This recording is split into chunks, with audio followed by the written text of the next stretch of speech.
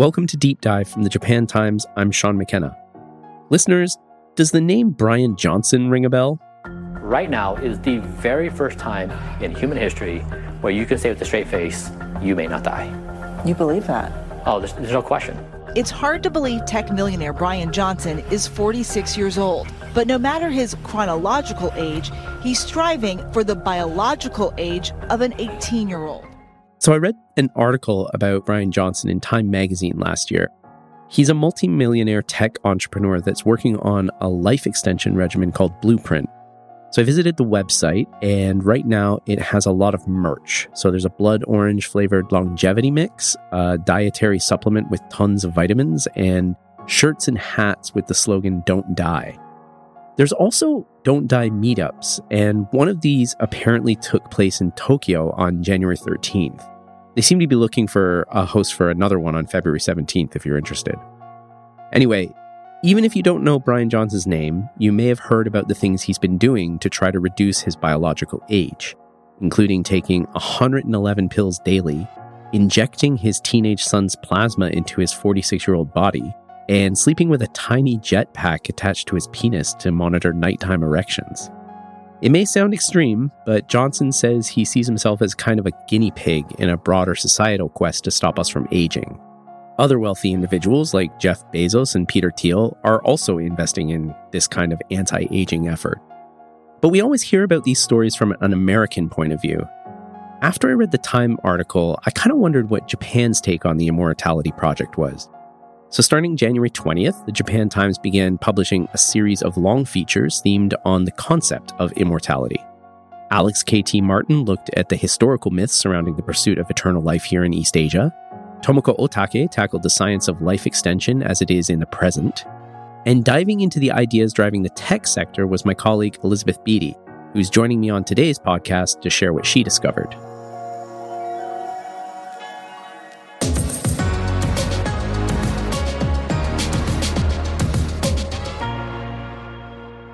Hey, Elizabeth. So we've only got so much time in life. Let's not waste any more of it. Are we any closer to living forever? In a word, no. Nothing will enable us to continue living as we do as present. And love to start the podcast off on a nice, morbid little note there. But basically in this piece, I did discover what drives some of us to pursue immortality. Mm-hmm. Also some of the different methods that people are exploring. And something that really did emerge was how we feel about death is incredibly personal, and the way we seek to ground our lives in meaning is also a very personal thing. Yeah, I feel like this immortality series we've run kind of materialized in part from personal discussions that we had about, you know, as grim as this sounds, death and dying, right? Maybe I'd just seen the Barbie movie, I don't know. But I can remember having coffees with you, and we really tried to put into words what it was we're concerned with, and kind of found that a bit difficult. Yeah, it was like our own little death meetup, actually, wasn't it? Yeah. Yeah, I think this is a conversation that people do actually want to have, even need to have, because it is something that we all face. What's really interesting, too, is being a non-Japanese speaker living in Japan, you don't necessarily have the vocabulary needed to talk about these things with Japanese friends. Mm. People's perspectives here are also quite different. I think that's partly because of longer lifespans, and something which came up a few times in the conversations that we had and that I had while working on this piece was kind of a bit of a cultural difference and a bit of a difference in outlook, maybe. Right. Well, we spoke to our Japanese colleagues, and of course, they have the same feelings. Kind of as you mentioned before, Japan's population is one of the oldest, if not the oldest in the world. And it's a country that lives kind of under the threat of large natural disasters, just like the one we saw at the start of the year. So the precarity of life has to be something people are forced to reckon with maybe more often than not. Mm-hmm. All right, let me embarrass you for a second and read a passage from your piece. Should I just snip out of the room for a moment? Don't be embarrassed. Death has always bookended life. It's referred to as life's one certainty, the great equalizer. But our unease about this fact has persevered, spurring quests for eternal life through medicine or spirituality. Through conversations I've had with friends, colleagues, family, and interviewees, it's evident that how we feel about death and dying varies greatly. Some view it like a veil that we must pass through when our time comes. Others speak of it akin to a terrifying sudden grab from the dark. Some consider the concept too morbid to even entertain. I read that beautifully, Sean. Thank you.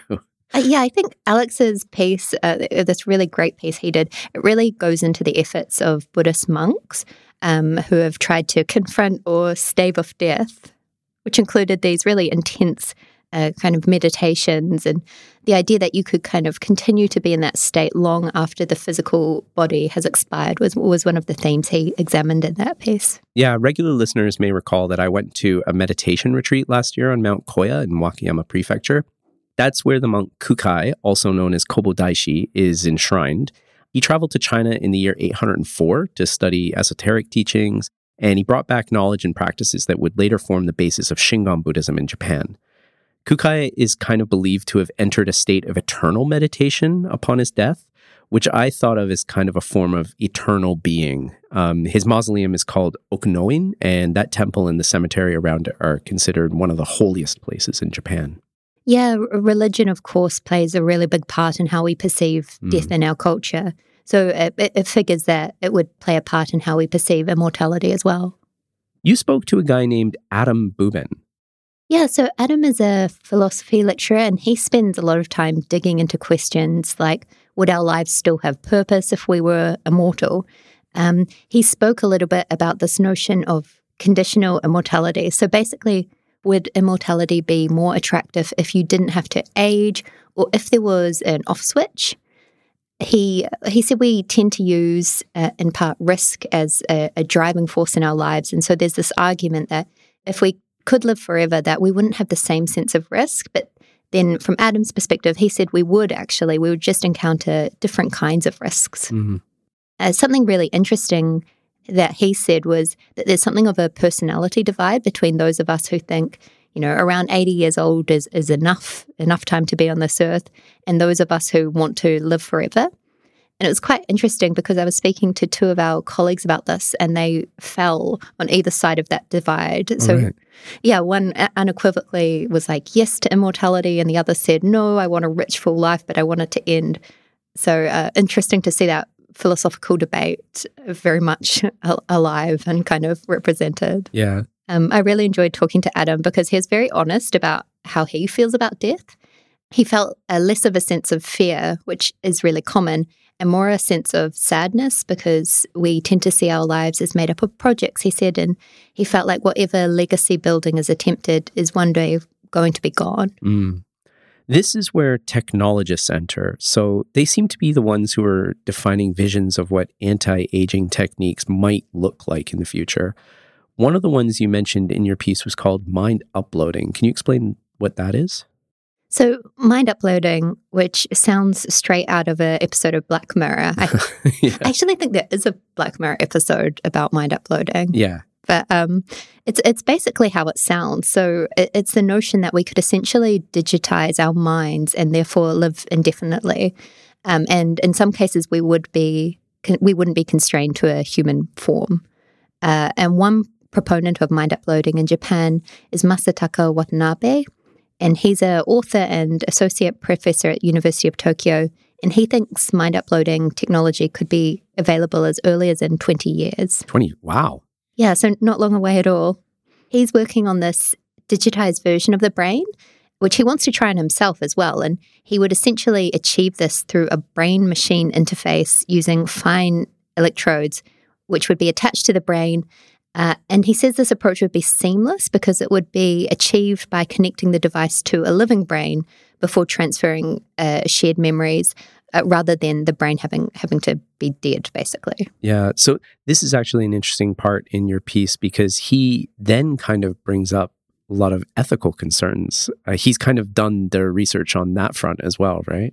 Yeah, so we kind of had quite a wild discussion about all the kind of hypotheticals that come with this notion of mind uploading, because obviously it would change our society a lot. And one idea he brought up was this notion of forcible uploading, That's where like an authority, like a government gets people to upload their minds as a way to reduce the population, as an economical solution to poverty or overpopulation, for example. And even he said that was a Black Mirror kind of scenario. Right. So obviously we'd need to have laws in regards to who would store the cloud where these minds are uploaded, and who would architect these laws basically to protect those people. Tell us about Joe Strout. He seems to take a different approach to achieving the same goal. So Joe Strout is one of the founders of carbon copies. And carbon copies, like you said, it's a bit of a different school of thought, where the approach towards mind uploading would be slicing and then scanning the brain in order to create a copy of a person, essentially. He believes that uploading pets, for example, would likely be a precursor to human trials. And one of the reasons is because an animal's brain is smaller than a human, with considerably less neurons. Strout also talked about the ethics surrounding the kind of technology, and he thinks that we would see in the future a populace that comprises biological people, people with minds uploaded into some kind of virtual environment where they live, and people who have non-biological or robotic bodies that house their uploaded minds. Right. Which one would you want to be? I think I'm old school. I think I'll just keep my mind as it is. Really? I'd go for the robot body. But I guess it depends how good the robot is. I mean, do you get robot abs? Maybe. Yeah, but Strout basically believes in 100 years, which is a considerably longer time frame than Watanabe gave. But he thinks people will look back and think it was strange that humans used to just die.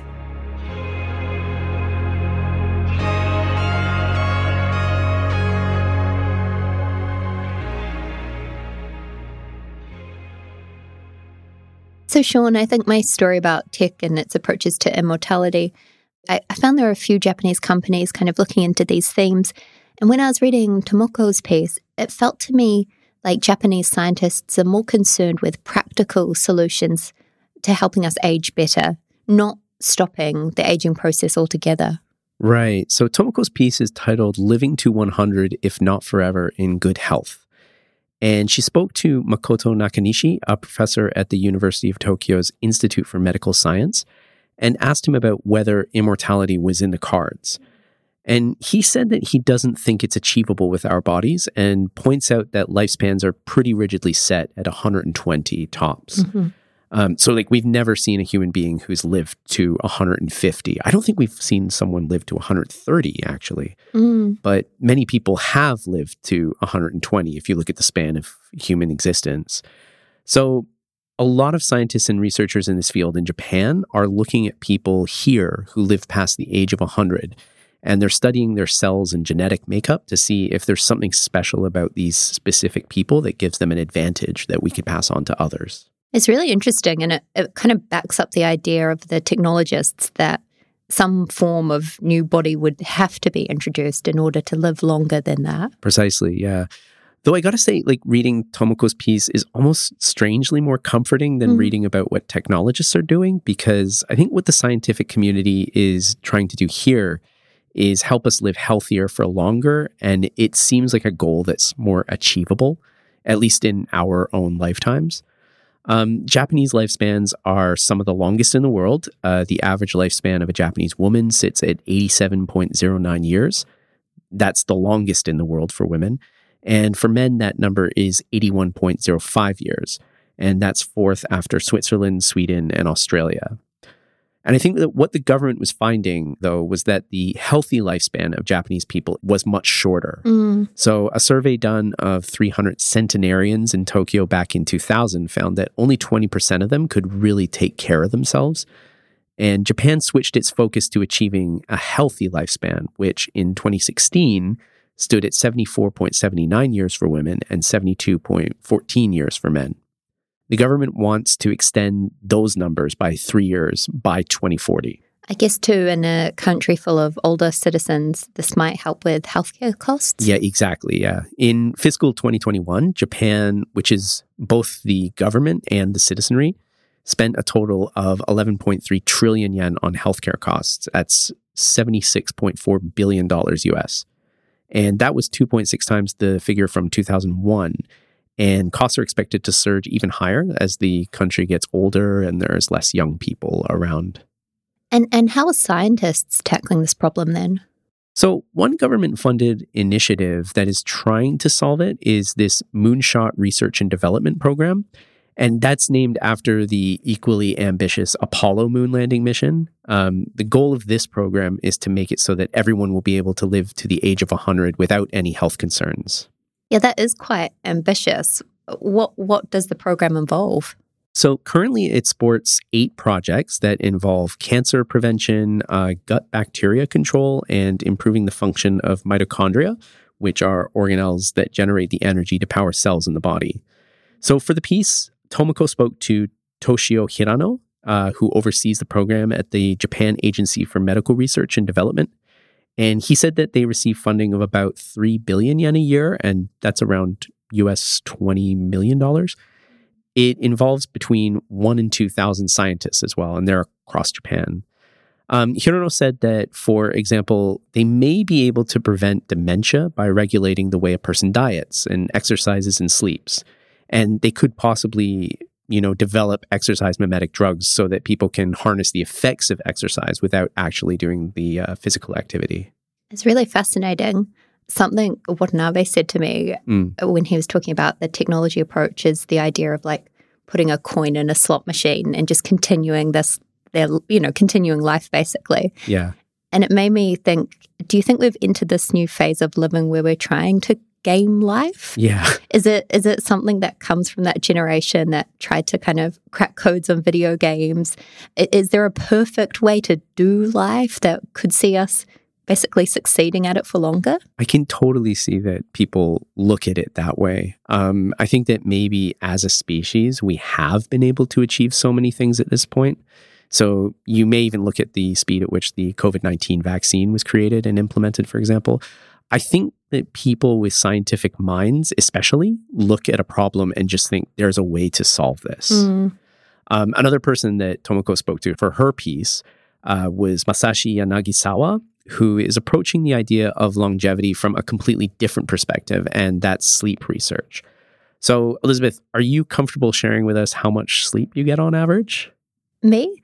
Well, I used to have quite bad insomnia when I was a teenager, so maybe this kind of screws up my average now, but probably about 8 hours, pretty standard. Yeah, I think I actually get a decent amount too, anywhere from 6.5 to 7.5 hours a night.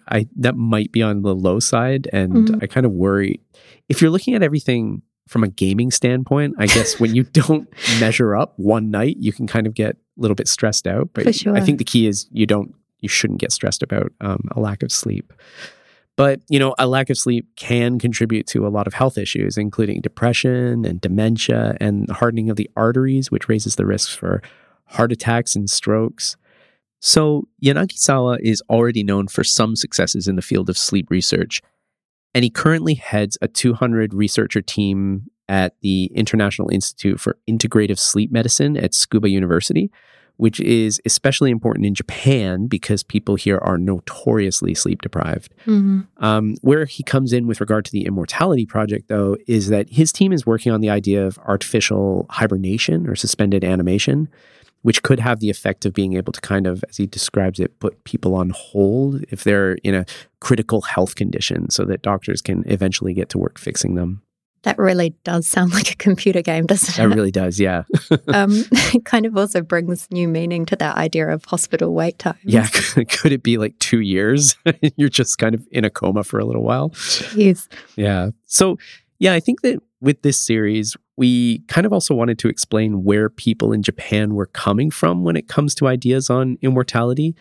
And Alex Martin looked at mythology surrounding it, but first, when you think of immortality myths, I guess as a New Zealander, what things do you think of?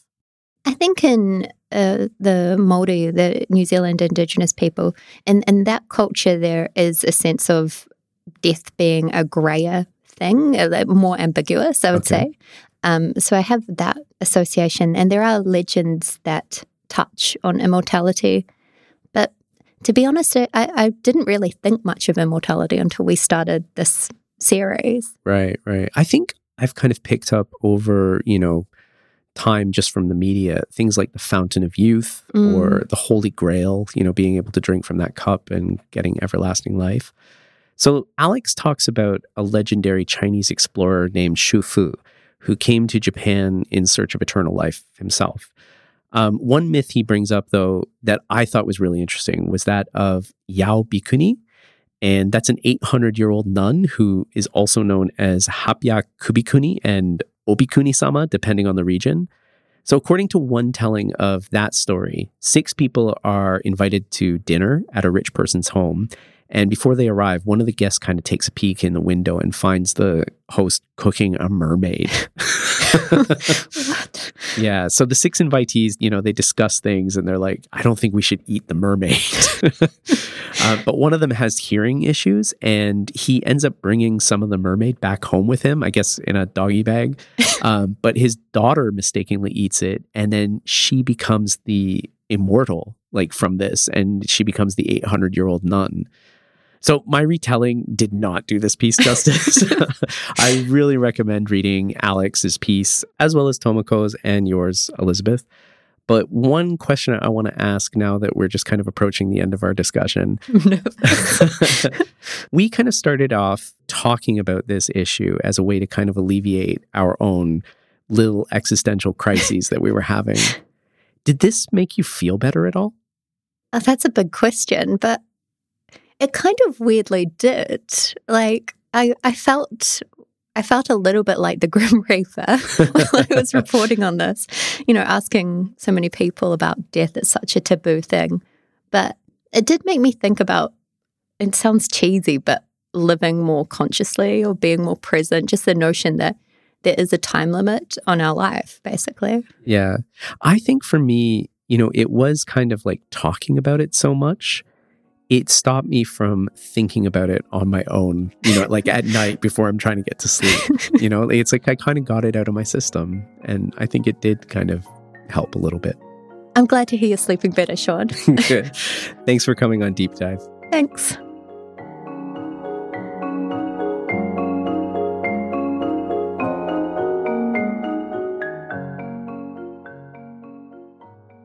I'm back with Owen Ziegler. Hello. And Anne Loy Morgan. Hello. 2 editors at the Japan Times who also play video games and write about it. Mm-hmm. Okay, so I think the last game I played was Candy Crush, but I eventually got bored of that. However, if it had been Candy Crush with guns, then maybe I would have felt differently. Anne and Owen, can you tell us what this game Palworld is? Well, it's not Candy Crush with guns. Sorry. Palworld is it's a genre mashup, right? People online call it Pokemon with guns, but it's so much more than that. It's a multiplayer, creature catching, open world, survival, crafting, base building game. It's a lot of things, but most importantly, it's a lot of fun. Mm. So the game comes to us from Pocket Pair, which is an indie developer from right here in Tokyo. And it's a huge success. It's now one of a handful of games ever to hit 1 million concurrent Steam players, me included. And it's more adult than, what one would expect from a game like what is often compared to, which is Pokemon, right? There's really adult, mature jokes. There's, of course, guns. It's a game that even the devs called a miracle. Since it's been released, there have been 19 million players. I can't even visualize 19 million people. And 7 million are on Xbox and 12 million are on Steam. And I'm one of the Steam players. I'm a PC player. And I enjoyed it. I had fun because that's what's important to me as a casual gamer. I have to undercut things here, and Loy, I think that is probably the rosiest description possible of Palworld. Uh-oh. I think that, in large part, perception drives reality, right? And the conversation around Palworld online has not been, about how great Palworld is, but dare I say, plagiarism. Oh.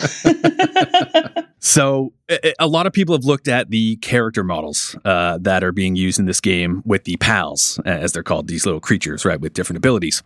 If you had called them Pokemon, I think a lot of people would not have been able to tell the difference. If you get into the nitty gritty of, the shapes, the polygons used in these character models, there are really serious concerns over whether Pocket Pair simply just lifted designs from Pokemon games in the past. Now you can say that they took one design from one Pokemon and another from a different Pokemon and put them together in a new PAL, right? But does that make it Pocket Pair's own design? Okay, so Owen, no PAL of Palworld then. I don't know a lot about games, but I do know a thing or two about copyright. Is Nintendo mad about this? That's an interesting question. Are they mad? I don't think anyone can say. I think what we can know for sure is that Nintendo has definitely taken notice of Palworld's success. Nintendo is usually very tight-lipped about most things, even positive announcements about their upcoming games. But a couple days after Palworld was released, and I think at that time it had 5, 6, 7 million sales already, Nintendo was kind of forced by internet discourse to release a statement saying that, yes, we are aware of Palworld. The curious thing is that they did not name Palworld in this statement. I believe they referred to it as a game released in January 2024. Right? They took care to say that Nintendo did not license any Pokemon IPs for that game or that studio. Now, you can wonder whether this statement was released just to kind of get people off Nintendo's back, kind of to quell the online discourse, or was it a shot across the bow of impending legal troubles for Pocket Pair initiated by Nintendo? Nobody knows just yet. So, okay, to be fair, first of all, I'm not a lawyer, despite my mother's wishes. I think that they had to say something because people online just wouldn't stop talking about it, right?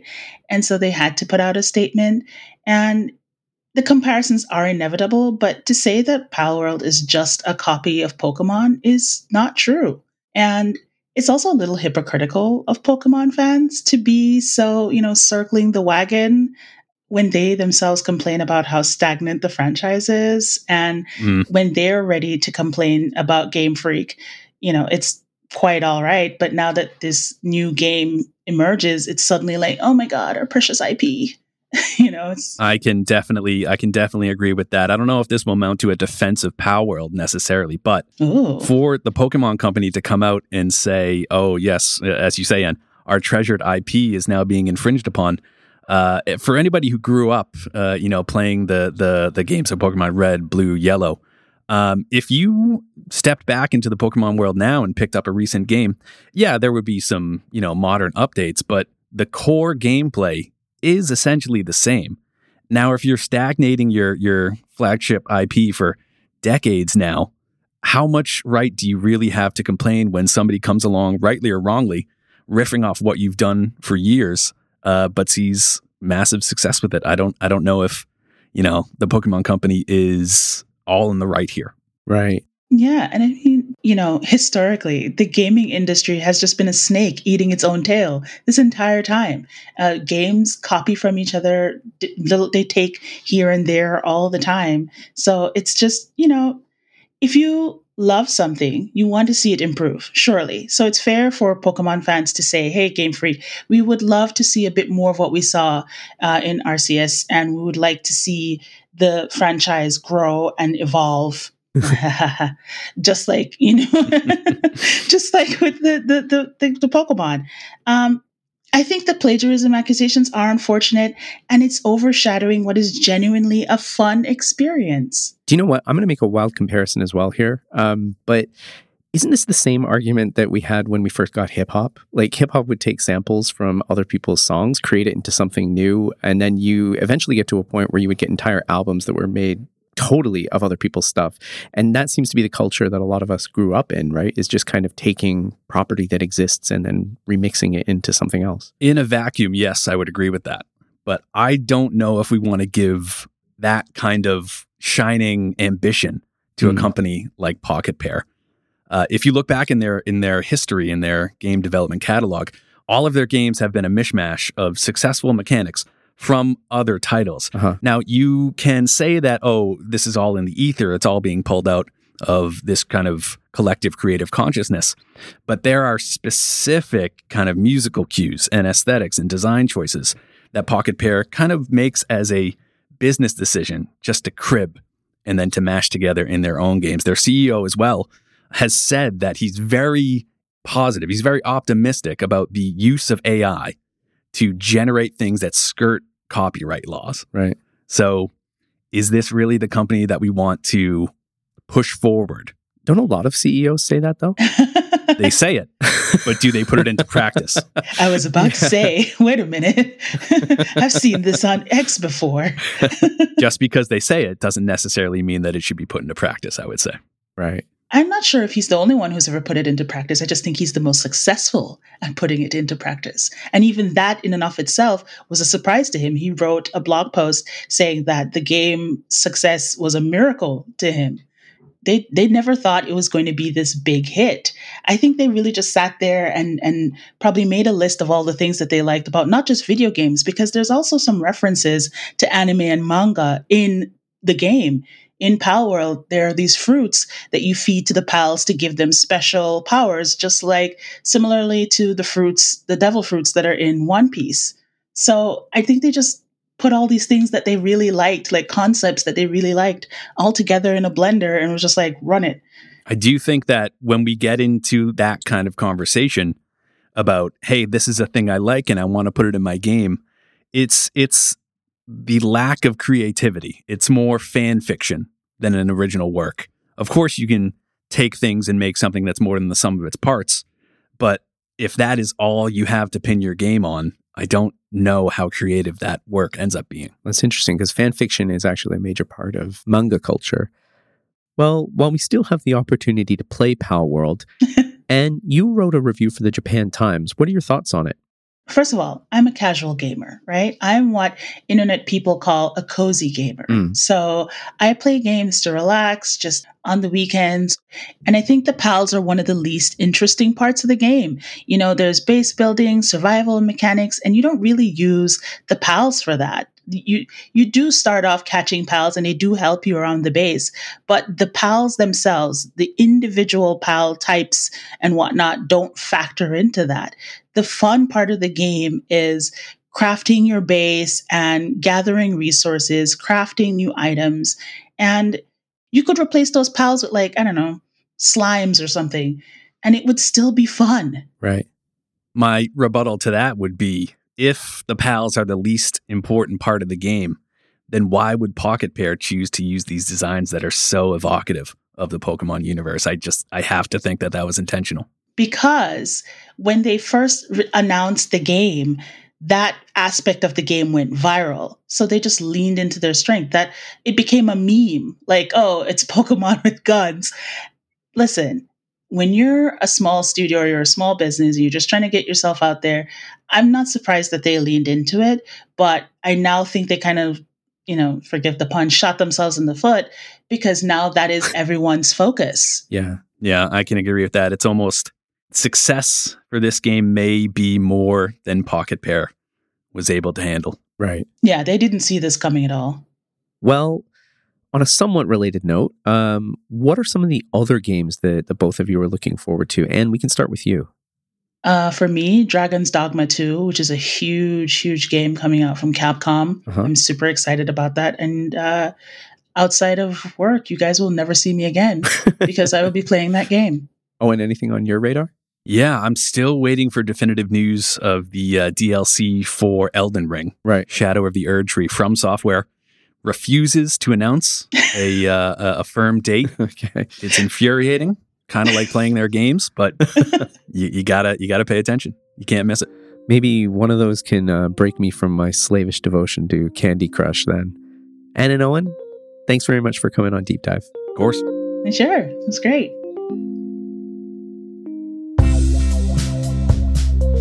My thanks again to Anne Loy Morgan, Owen Ziegler, and Elizabeth Beatty for joining me on this week's show. For more coverage on Japan and Greater Asia, please check out japantimes.co.jp. I'll also take a moment to humbly ask that if you like what you've been hearing, please leave us a rating and comment on your podcasting platform of choice. It helps us reach even more people who might be interested in our work. Deep Dive is produced by Dave Cortez, our closing music is by Oscar Boyd, and our theme music is by the Japanese musician Pharrell. I'm Sean McKenna. Potsukare-sama.